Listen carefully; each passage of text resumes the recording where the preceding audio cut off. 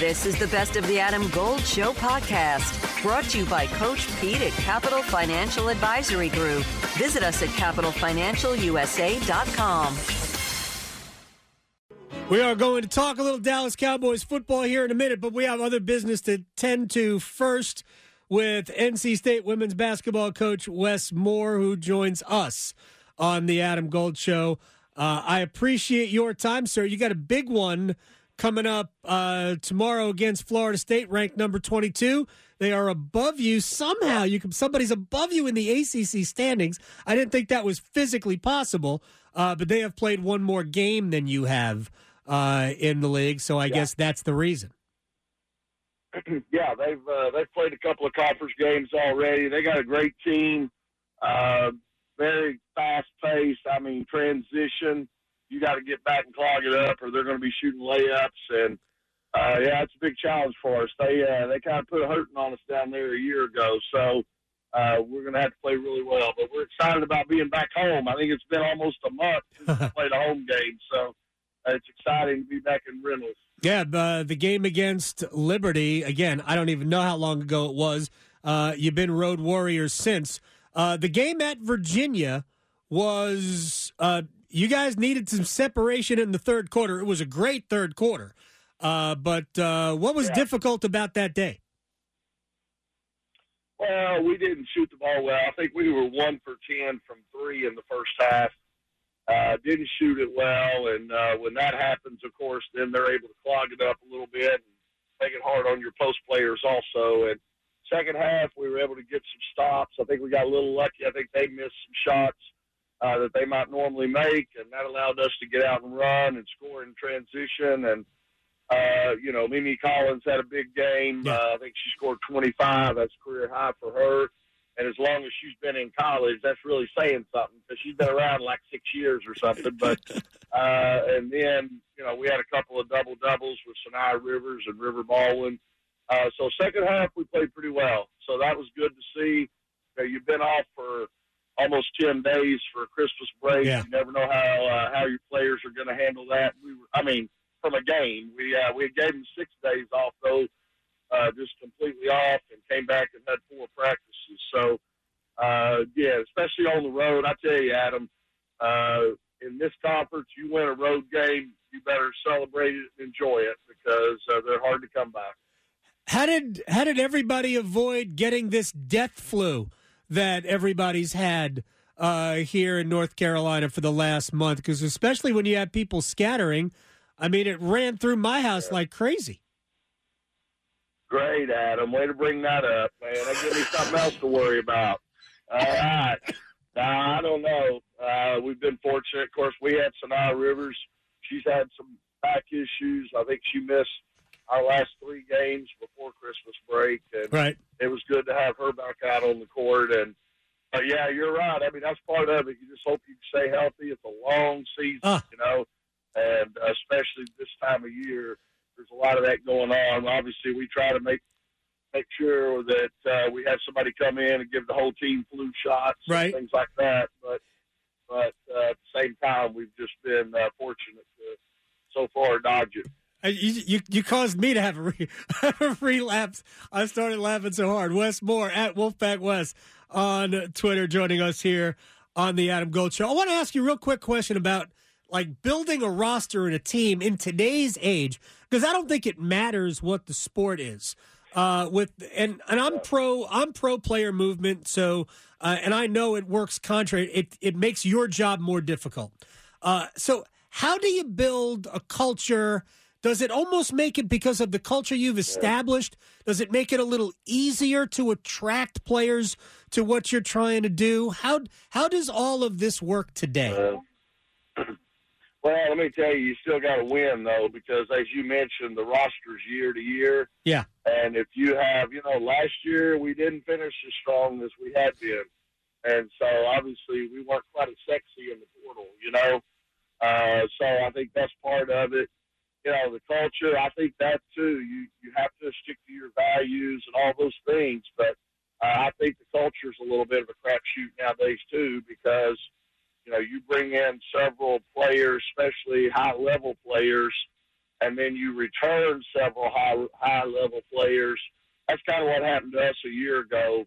I mean, they got along great off the court, but on the court, everybody wanted their time and their role and all that, and it's just hard sometimes to manage that. I just didn't do a good enough job. So, but it is. It's a challenge. I was amazed watching these bowl games, guys that are already going to another school next year or still on the sideline with their old team hanging out, guys opting out, not playing in the bowl game. And I understand if you're going to be a high, and my view has changed on this. If you're going to be, first round draft pick, whatever, and you're talking life-changing dollars, I kind of understand, especially if you're not playing for a national championship. I can kind of understand opting out. And again, I never would have thought I'd say that. I've always been, hey, I want to play. I'm putting the team first. But I get it. I mean, if you're talking about you're going to sign for $8 million if you stay healthy between now and the draft, I kind of get it. So, but it is. It's a challenge, and I think every year you kind of start over. And you'd love to, say, we're going to stick with this roster. But then you got kids that maybe leave, and now you got to go fill holes. So it is. It's changed our world. That's why you see a lot of older coaches that are retiring, because our only time for basketball to catch our breath used to be, maybe April and May. Right. Oh, gosh. Well, that's over now, because that's the portal. That's the hot portal time now. So April, May, you're bringing in kids on official visits and re-recruiting your roster. So our world's changed, and I think that's why some coaches are just saying, hey, between that and NIL and all that. And let me say that too. I know I'm rambling here, but NIL, I think the intent was good. You come to a school and you play great and you're popular, and if a car dealership wants to let you use a car, you've earned that right for you to do some advertising on social media, whatever, then I think that's great. But the way it's gotten right now, it's a recruiting tool. Sure. And it's these collectives that are bringing in the money and basically trying to buy players. And, before you ever make a bucket or score a touchdown at the college level. So, that's made it hard too. Sure. And then how do you got to reward your players that are already proven and getting that done. So it's you got to be a general manager nowadays too. It's all designed to make your job more difficult, Coach. So no, it isn't. It's designed to make it a perfect world for the student athlete. Yeah. And those are hard to come by once you get out of college. It's impossible. But now it's going to probably be. I think it'll probably happen permanently, where you can transfer every year if you want. Yeah, I do. I agree that's going to happen. Again, so you can transfer every year and NIL money. So every year it's a bidding war. Hey, I'm gonna put my name in the portal and I'm gonna test the waters. Well, I think what's going to happen. So it is. Here's what I think is going to happen. I think there's going to be collective bargaining between athletes and schools. And we'll have a more defined set of guidelines and rules based on everything. And I think that might be better for all parties, because everybody will know the rules of the game. Maybe that'll make your life easier. It would be nice, Adam, but unfortunately, if you get too restrictive in there, then they're going to say you're confining their opportunities to make money.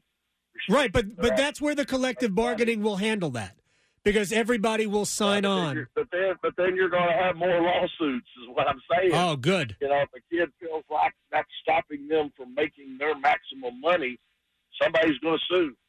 And when this NCAA gets sued, they usually say, okay, y'all can have it. They lose.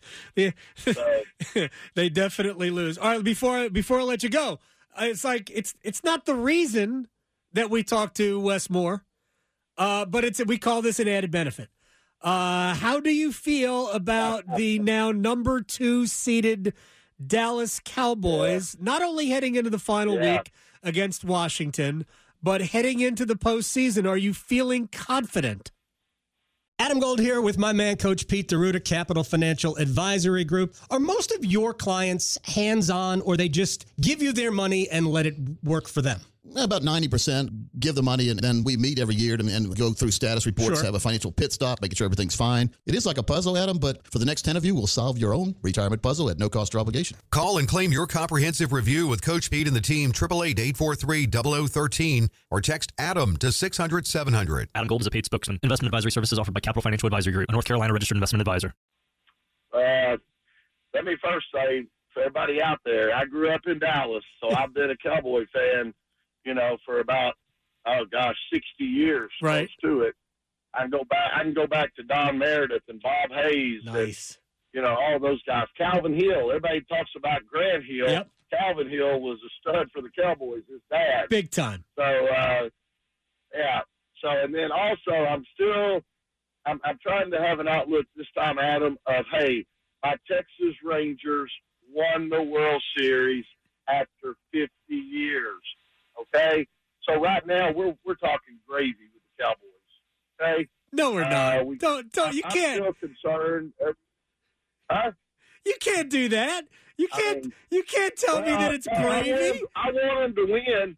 I want them to win, Adam, but I'm not living and dying right now like I was. I mean, they're first of all, they're horrible on the road. You better not pass out that division trophy before Sunday's game is over. Right. They're 3-5 on the road. They've lost 3 of the last 5 times they've gone and played at Washington. So, hey, don't give them the trophy yet. And then at some point, if you do survive 2 home games in the playoffs, if you're so fortunate to get that, you're still going to have to go through San Francisco. And obviously Philly is a great team too. So, I don't know. My problem, Adam, is that's why I don't think we do as well on the road. I don't know that we're tough enough. Jimmy Johnson said it great the other night. He was a butthole, okay? And he demanded, he wasn't one of these soft, coaches, I'm going to give you what you want. He demanded it. And, I remember Troy Aikman said Jimmy Johnson said he got out of it because he got tired of being a butthole. And Troy Aikman said, but he was so good at it. And so, again, I don't know if we're tough enough to win a game or 2 on the road. But like I said, I'm pulling for it. I hope they somehow can win at Washington and get to play because they've been really good at home. Hopefully they get a couple of home games, and then maybe, you never know, maybe Purdy will throw 4 picks again and give us a chance. You are the best, Wes Moore, NC State women's basketball coach. Good luck against Seminoles tomorrow night. I will talk to you soon, man. Thanks, Adam. Take care. Thank you, man. Thanks for having me on. You got it. Always, always. Oh my gosh, I need a moment. Could you just give me a second? Oh yeah.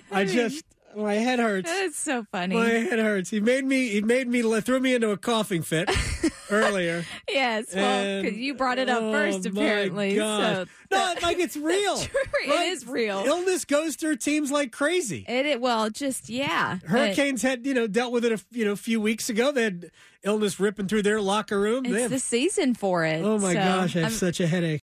So the reason I chose William Peace was because of their stellar game design program. It's very rare to find a game design program in the United States at all, let alone North Carolina. And this place seemed like the right place for me for where I wanted to go and the connections I could make within the program. Turn your hobby into a career in one of the highest paid professions in the country with William Peace University's Simulation and Game Design program. Master design, 3D modeling, and programming in a state-of-the-art space with the latest and most remarkable technologies available. Find out more at peace.edu.